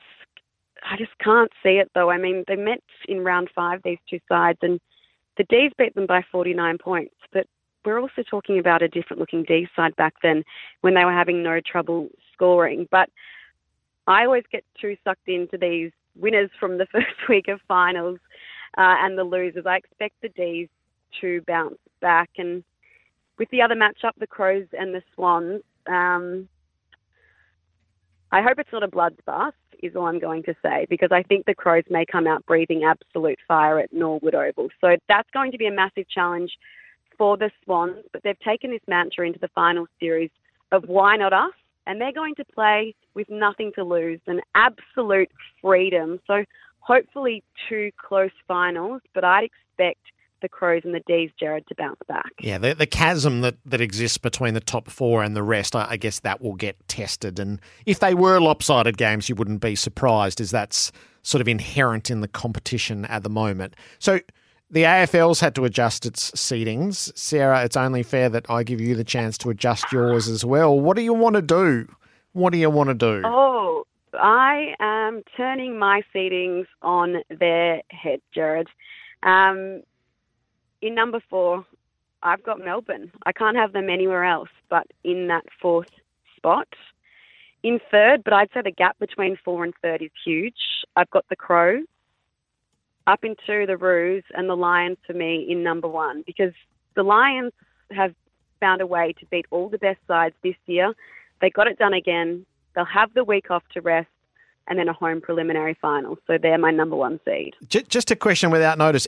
If North Melbourne did win hosting rights of the grand final, where might it be played, do you think? It'll be played at Icon Park. Yeah, okay.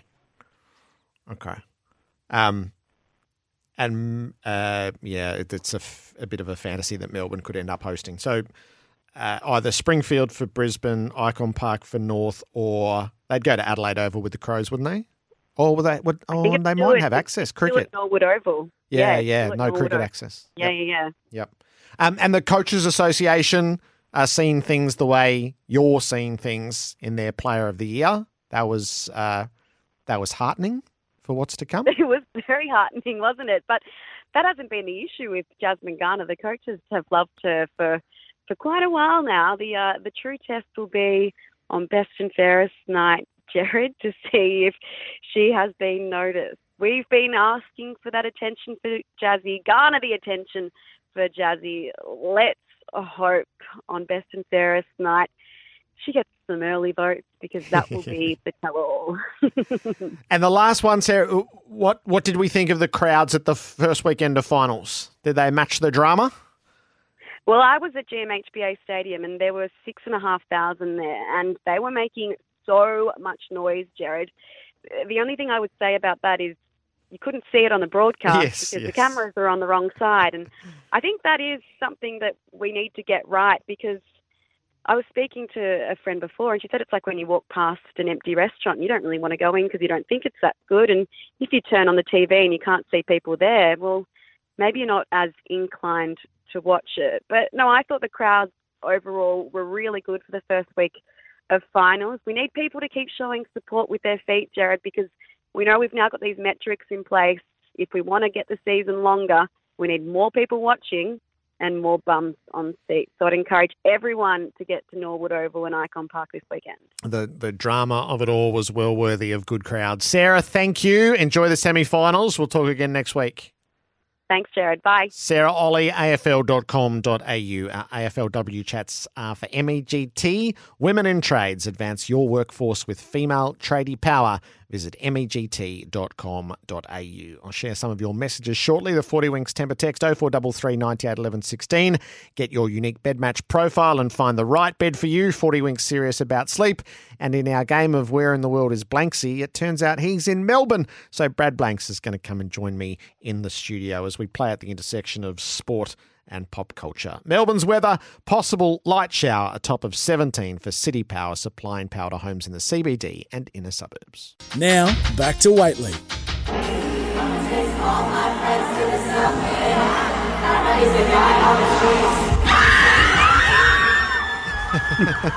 Oh, my goodness. So the translation there is Karma is the guy on the Chiefs. So that's Taylor Swift singing for Travis Kelce and the instant recognition of Swifties at the concert. This is the sharpest collision we've ever seen of sport and pop culture. And at that intersection lives Brad Blanks. And in our game of Where in the World is Blanksy, he's here in the studio in Melbourne. Blanksy, it's lovely to see you. Jared, great to see you. Yes, I fly out tonight, back to the States, but geez, that Taylor. Look, Taylor Swift, it comes in waves, doesn't it? It keeps coming at you. Just when you think you're over and we thought we'd have some peace, He actually goes to Buenos Aires in Argentina. Like, what coach lets their star player fly to another country and he goes down there and there was love on his face when she ran off stage into his arms, and I'm like, I find it disgusting. But I hope those Swifties are hearing this. Especially Hutchie. Hutchie loves this relationship. I'm about cooked on it. But it seems like it's really going to happen. She's right there, maybe the musical chairs, and it's just going to stop after the tour, and they're just going to have a family of tight ends. Well, what has anyone run the dates on if the Chiefs make the Super Bowl in Vegas? Where in the world is Taylor Swift? Well, that's what I mean. That's going to be very intense because she'll have to be on a plane on the Monday to be down here the following weekend. Because I think the concerts start the 18th of February here in Australia. Right. Yeah, so that's a quick turnaround. She'll be on your flight, Jared. Be sharing a flight with her on the way home. Yeah, you and her sitting next to each other, chatting away. That'd be a good flight, wouldn't it? That's funny. So what is the breakdown of resistance and resentment to this? And it's just good fun. It's good fun, isn't it? Yeah, early on in the piece, the old brigade of sports reporters like Mad Dog Russo, who has his own channel on Sirius XM, and he does First Take with Stephen A. Every Wednesday. He was disgusted straight out of the blocks. He thought this is a sideshow we don't need in NFL. It's an intrusion. It's an invasion. It's an imposition. Yeah, if you can see his rant online, it was fantastic, and he's very theatrical as a radio and TV performer. But he just thought there's no place for this. And the Swifties came for him, the fans. And then over the next few weeks, people seemed to enjoy it. And obviously the networks loved it. When they were teed up, they made the Kansas City Chiefs and the against the New York Jets was, it was record numbers for a regular season game. Historically, it was unbelievable numbers in ratings. And, they would have teed up with her camp, how many times they were going to put the camera on her during the thing. The big thing on that, when I think we mentioned it, was when the sixth person in her posse was Wolverine, Hugh Jackman. When has Hugh Jackman been demoted on a power ranking of celebrity, walking into a football? It's as if he was carrying her bag. I was like, come on, you. Don't become part of this posse. But yeah, it's been huge for marketing, huge for the NFL. They've wanted the crossover, and maybe you have young girls now watching the football with their fathers, because mostly a Taylor Swift concert is filled with fathers outside the stadium who having a night as rest before they watch the NFL the following day. So maybe they can get some combination there of girls enjoying football now. But other than that, I'm getting look, when I saw that embrace in Buenos Aires, maybe they really are into each other, but it's they're in love. There's no question. You're a real romantic. So I got sent some proper metrics around. So there was a debate in the US as to whether how much of the TV, whether there was a bump in TV ratings for NFL games that Taylor Swift was known to be present at, and the pushback was, well, these are the highest rating shows on television anyway, NFL anyway. Yeah. And then there were metrics done. It was undeniable. There was an undeniable bounce of Swifties watching the NFL. That's for sure, definitely, and that was so huge. Funny. The great conspiracy theory when Travis Kelce's mother went on the Today Show a few weeks ago, and she was cold the whole way through. So everyone was like, "Does she actually like Taylor Swift? Does she?" But I think she was just scared to drop gossip there. So I think it could be on. It's going to be. Yeah, it's going to be a wild year ahead for the Kelce Swift thing. But he's got to perform now. They've got to win a Super Bowl. She will be blamed. She will be blamed. I love that. Yeah. So if Kane was in the NFL and he'd seen what would he Travis Kelce in the bye week going to Buenos Aires, look out. Yeah. And Rich, Tony, don't take it all too seriously. Tay-Tay has her own private jet. Not sure she's on a commercial plane. No, we get that. It's all fun. It's all fun. Blanks is in the studio. Let's just check in with Nathan in the newsroom. Brad Blanks is in the studio. Blanksy, the last time we spoke, you were going to be coming from the Breeders' Cup to the Melbourne Cup Carnival, and then we corresponded. Whose row were you sitting in on that flight? I was sitting in I called that flight. I saw him too a couple of days before the flight at the Breeders' Cup, Frankie Dettori, and I said, mate, I'm going to be on your plane, the Dettori flight, which obviously only happens every 6 years. The flight where all the jockeys from the Breeders' Cup, him and Ryan Moore, and it was Holly Doyle and Tom Marquand, were all on the Tory flight. And I was luckily enough seated next to Tory's wife, and he was on the other side. He didn't really want too much of a chat with me. I was trying to be jovial and happy. No, head down he was. And at the end, had a quick chat away. And he's, I don't know if I'm breaking news or anything here, but he's going into the jungle. He's in the British version of I'm a Celebrity, Get Me Out of Here. Right. So he'll be a bit of a hit on that, because that guy just knows how to turn it on when the cameras are on him. So he was coming here to party during the week, his wife said, and then they're up in Hamilton Island for a couple of days, and they go into the jungle from wherever that location is up there. So So Messi goes and plays in the American Soccer League. That's right. Yep.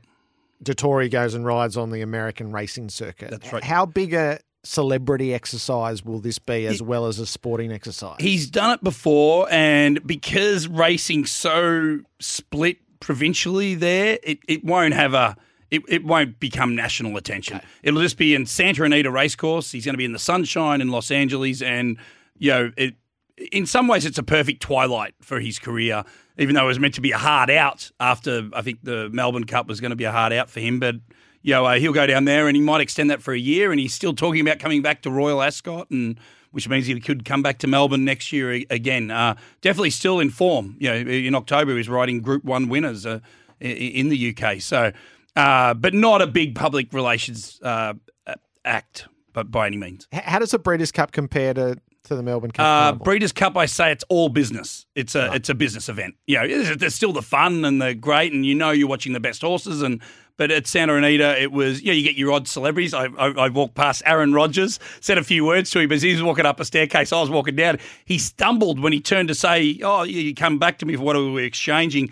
And I went, "Geez, I hope I don't pull his Achilles that's on the men there for the New York Jets." But a few celebrity thing, but nothing like the Melbourne Cup Carnival. They're hardcore gamblers, but as I said, every race is the grand final of a whole year, and it's the best in the division in the Northern Hemisphere, and it's a phenomenal event, fantastic event if you love your pure just hardcore racing. The recovery of Aaron Rodgers from the torn Achilles. So there are two schools of thought here. One is that he's such a peculiar figure that maybe he can defy all sense in medicine and get back and play this season. And the second is that this is never going to happen. Why are we getting weekly updates about it? Which school are you in? I'm on him defying it. Yeah, because he's so crazy. And it's off the back of these weekly updates. When have we ever had weekly updates on a major injury due to the fact that he's on the McAfee show once a week? And he gets asked every week the same. And they've obviously got a good relationship there, and he's very open to a fault in some ways. Like, just keep a few things to yourself, Aaron. But he'll come out and he'll give an update there, and he's into that. Well, most athletes are into a positive mindset. He's into some spiritual mindset that's on some different level, aided by hallucinogenics and things like that, that he's talked about in the past. So let's see. In the brief moment I saw him, he seems to be quite an open guy and enjoys living in New York City. He goes to all the fancy clubs there that aren't wild, but so he's absorbing the city, and he's got a beautiful mansion there in New Jersey that he bought. So let's see. He's going to have the best people around him, but his mindset, it's something he wants to do it. He wants to be back. And, the Jets screwed that game up the other day with, Zach Wilson, the most hated quarterback New York's probably ever seen, by Jets fans. Even though Aaron Rodgers has only played 15 seconds, has New York taken him on as one of their own? Oh, for sure. Right. Yeah. They need a savior, the Jets. Yeah, it's, they're running around. At the beginning of the season, everyone thought they were crazy when they thought Aaron Rodgers could take them to a Super Bowl. Now they've proven that their defense is very good, and that there is a massive problem with they haven't scored 8 games. They haven't scored a touchdown, right? An offensive touchdown, and so they think if they could slot him in there, they're at least going to be double better because their defense has kept them in every game and won them games. So. There is hope there for Jets fans, but they're a beaten bunch. They're a beaten.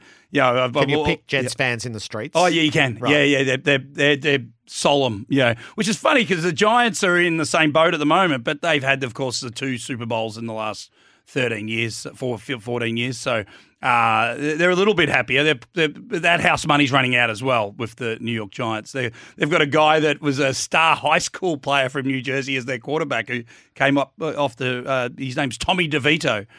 So every joke in the world is in play. That's with the right. Giants They at the have. moment. Yeah, it's a funny state in New York football, and it shouldn't be happening when they're 2 of the most famous franchises. Brad Blanks is in the studio. I've got a little NBA for you. I also want to ask you about the resolution of the writers' strike in Hollywood. So presumably that's why you're on the plane, because the red carpet circuit is about to resume. This is Whateley for the all-new Hyundai Kona, imagined to be bold, and Host Plus. Now, back to Whateley.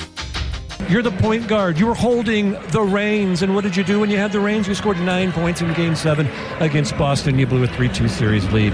So they fired their coach. Not good enough. You broke up with your guy, believe in you again. You said, the bright lights of L.A., that's where I want to go. Let's see if that works. Listen, James, have you ever had those friends who had bad roommates? Over and over, they complained about their bad roommates. This guy's terrible. The bad roommate here. They never thought to be self-aware enough that they're the bad roommate. They're the problem. Hey, James, you're the problem.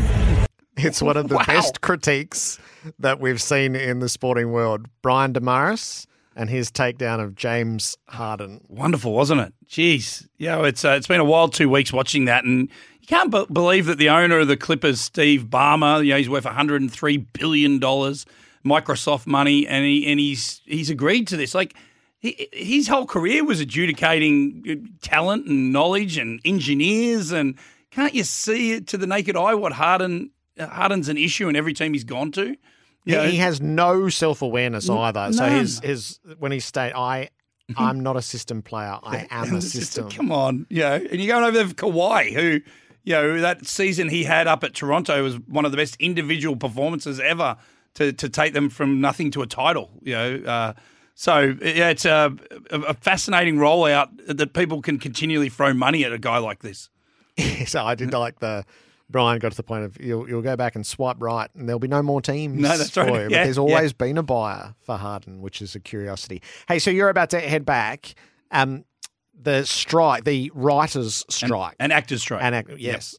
So it had shut everything down regarding Hollywood. So no premieres, no red carpet. There's a whole lot of stuff that got delayed because you couldn't do publicity around it. What has those months been like? They roll out producers and directors for interviews. So in terms of that whole ecosystem of promoting a movie, which is quite important, which then leads on to Oscar nominations and awards, but more importantly, box office, completely shut down. No promotion of movies over the last 5 to 6 months. So what happens now is all the publicists and managers and agents are about to unleash their talent. So and these events are put on.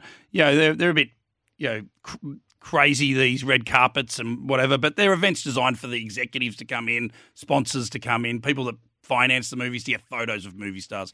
It's a movie star world. Everyone wants to be next to a Margot Robbie or a Denzel Washington, and that's what they're designed for, and they will be swarming back. Every night in New York City will be a premiere for television. Streaming premieres are now just as big as movie premieres. So your core is sport and red carpets. That's right, correct. Yeah. So I go out there. I'm not your normal red carpet reporter. I'm more trying to have a pub chat out there, and I try to turn little do the people know that I'm trying to turn my chat into a 2-minute talk show interview, and hopefully get a laugh and have a bit of fun with the person I'm chatting to. But that's what I'll be launching into when I return, when I land there Wednesday. So what's on your radar? Well, the big one, we're heading into Thanksgiving. That was a lot of the problem. They wanted to get this sort of before Thanksgiving because historically the period between Thanksgiving, which is 25th of November, through to Christmas is when all the Oscar movies come out. And, of course, now streaming, when they pump up the streaming, Netflix and whatever, get the TV shows out so people can watch them over the holidays. So it'll kick off a couple of days, like the 26th of November. The first one off will be the Gotham Independent Spirit Awards, which used to be a small little show, but has now turned into one of the big tentpole events for the Oscars. So the Oscars is like running for office or like a Super Bowl. You have to win playoff games along the way to gather momentum. And so it really has turned into a sporting event, the Oscars. And this first one will kick off from New York, which has a bit of sway as the votes go leading up to the big night in early March. What are the movies on the radar? Well, the one that just came out over the weekend, The Killer, which is David Fincher, which is on Netflix. Oh, yep. Yeah, very good film. If you like one of typical Fincher, in the vein of Seven, like this is into the mind of an assassin, and it's slow moving but very well done. If you love Fincher's movies. The big chat will be if Barbie can get any sort of nomination for an Oscar, which it had enough box office that sometimes one box office film they squeeze into, and it might get some support on that. But they'd be the ones that we'd be looking at now, and then they'll start. There's been a suppression of knowing even what the good Oscar movies are going into this period, but we will know about them in 2 weeks' time. All right. So Life in New York. Do you go and see Billy Joel? Yeah, I do. I've seen him 4 times, and I even bought. So this is once a month at Madison Square Garden. Right? I mean, it's like going down to your local RSL club with the local piano player when you live in Manhattan. So yeah, I've seen him 4 times, and I've bought tickets for one of his concerts, not the final one next year. But I really love when mates of mine come over just to see Billy Joel. From Melbourne, they fly in and they'll go, and it's a huge moment to see Billy Joel live. I mean, it's a beautiful beautiful thing, and he brings out a massive star who'll come out and play with him on the stage, and they'll do something together. And but he's a legend. What a thing he's created there in the middle of New York City. When I was going Phoenix to Delhi, I had the overnight in New York, and it was the night before Billy Joel. If it had been, but the flight was delayed, so I would have largely missed it if it had panned out that that was the night. Yeah, but the flight was delayed, and I would have missed that's it. That's a Billy Joel song, Phoenix to Delhi. Leave me with something. So the Jack Reacher, there's a lot of people who will love the books. Yeah. They made movies. Tom Cruise hopelessly miscast. Not that they were bad movies, just awful piece of casting because Jack Reacher is this giant figure. Yeah. And then they made the Amazon series where they nailed it. Oh my word! Did they nail the character? I watched that. I binged that probably last year's Super Bowl. I think you're on the way to the Super Bowl. Yeah. Yep. Is the second series coming? Yeah, it comes out December 15th. I think it's on Amazon Prime. I don't know what they put it on here, but fantastic show. I mean, the trailer, if you get a chance to watch it, is like watching a 2-minute movie. He has one-liners, he has comedy, and but it's violent. It's pretty good. Yeah, it's sort of that cartoon violence. Exactly. He's so big, there's a level of absurdity to it. That's right, yeah. But I thought it was excellent. Excellent show. Yeah. So the trailer's out. Trailer's out, and it's got everything you want in a trailer. And this show's going to be phenomenal.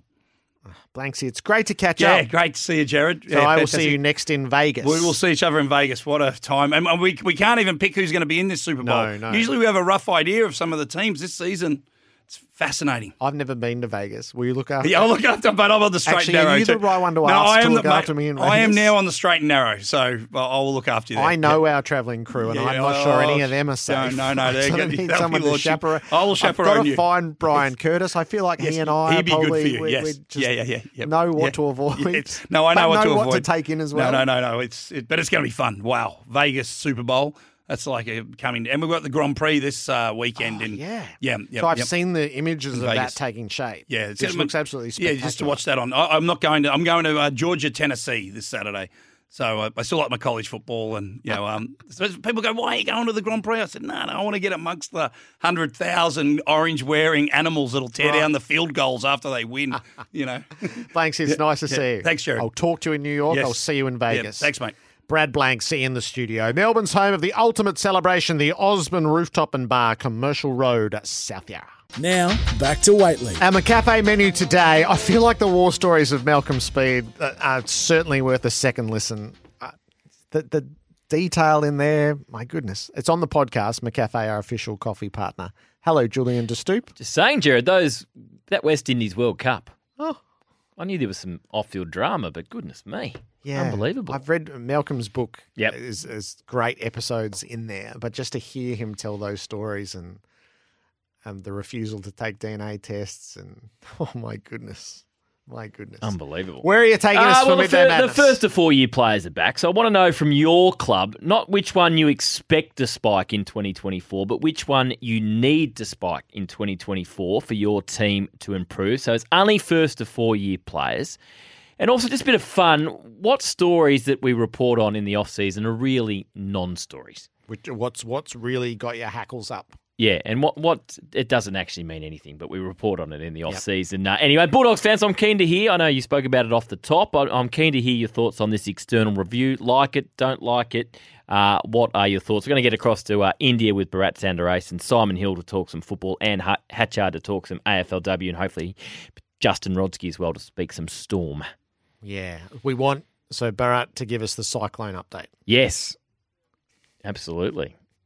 Unbelievable. But we're all the same. We all search around apps and websites to find the one that most suits our circumstance. Yeah. And so I mean, so you found a good one for Mark, us? Great. I've loved the set of the texts that we've got during the day. I know where to look. All right, Jules, grab a line. Join Midday Madness now. Andrew McDonald's going to join me tomorrow, the Australian coach, in preparation for the semi.